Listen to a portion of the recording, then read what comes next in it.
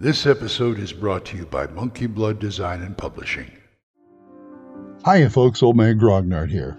Imagine, create, play. Monkey Blood Design and Publishing is a publisher of products for role-playing games from the theater of the mind glory days of the 70s and 80s to the in-depth rule systems of modern gaming. Monkey Blood Design and Publishing is also the home of the Gold Emmy Award-winning The Midderland setting and its creator, Glenn Seal. Monkey Blood ships quality gaming products around the world from their UK web store, but you can also find their products on DriveThruRPG, itch.io, and Redbubble. Not only do they offer high-quality gaming material, but if you need a piece of cartography, art, writing, or layout for your own project, Monkey Blood Design and Publishing can offer freelance services to help bring your own project to creation.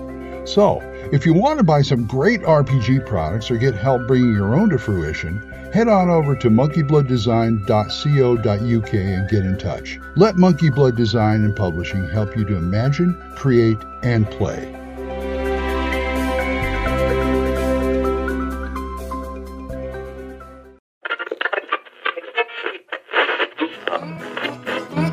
Abandon all hope, listeners. You're listening to Radio Grognard, the OSR podcast about stuff, with your host, Glenn Hallstrom. Hiya, folks. Old Man Grognard here. Hope you're all doing well. It's a nice day. Well, I want to talk about favorite classes for like D&D and other of those ilk, the class and level. I mean, even fantasy games that are not D&D. But I'm just going to stick to, the D&D type games right now. Everybody has a favorite class. That's not saying you should not try other classes sometimes. I've had pretty good success with most of them. But there's always that first one, And I have, my favorite is the Ranger. I really like the Ranger. That was one of my first characters in AD&D First Edition. And I often wondered, well, do I like it just for nostalgia's sake or what? And I don't think so. Because I got some sweet little abilities with Rangers that I really liked. I mean, Rangers had their, they had their tenets and restrictions too, but I was looking through the 1E DMG, 1E Player's Handbook again, and I looked at Rangers, and I noticed Rangers like to get to, to second level.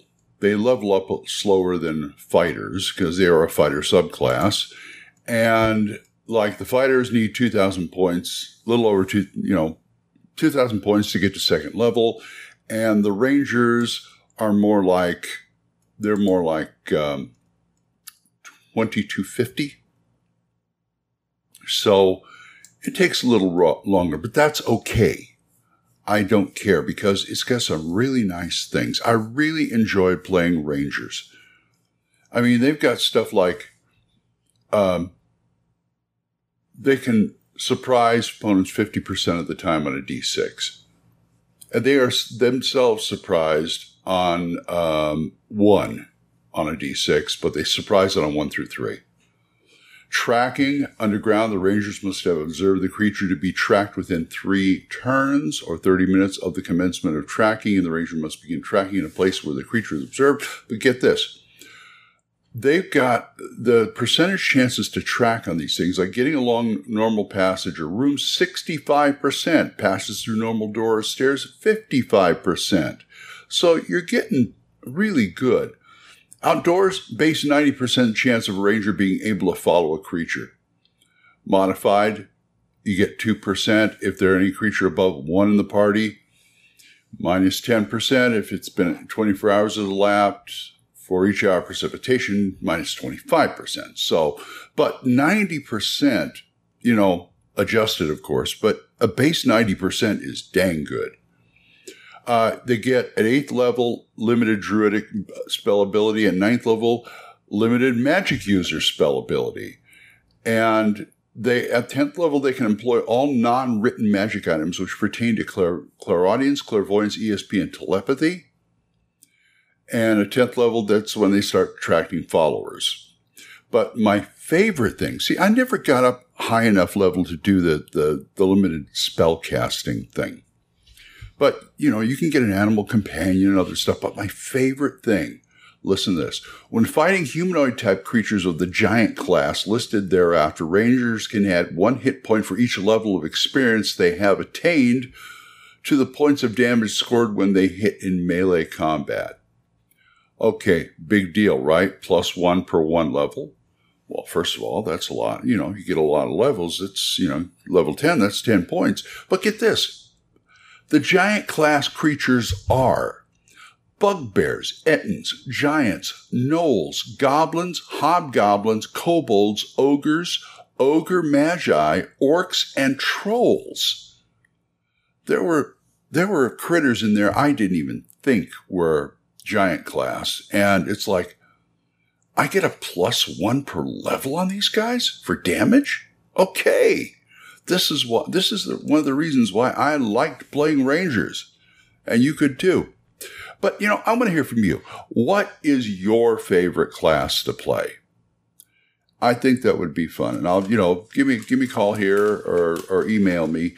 And maybe we can air them on air here or something. But I'd really like to know, what's your favorite class? And it could be anything, any class. I'm an OSR guy, so you might want to restrict it to OSR. But if you want to do like the current edition class, I'll play it. I don't care. Anyway, I got to go start my day. So if you guys want to talk to me about this or anything else, oldmangrognard@gmail.com, or drop a voicemail on Anchor. We are monetized, so as little as 99 cents a month, you too can help support this program. I thank you. Single donations, my Ko-fi page, ko-fi.com/oldmangrognard, or my PayPal tip jar, paypal.me/oldmangrognard. Let me thank these people who do give to me monthly. Jonathan, Oliver, Gilbert, Juan Carlos, Daniel, Dan, Benjamin, Jason, John Allen, Aaron, Michael, Randy, and Joe. Thank you very much. For other good podcasts, Dan Gregg's The Jung, Y-U-N-G, Jung Grognard Podcast, Kevin at the Red Caps Podcast, Daniel Norton's Bandiskeet Podcast,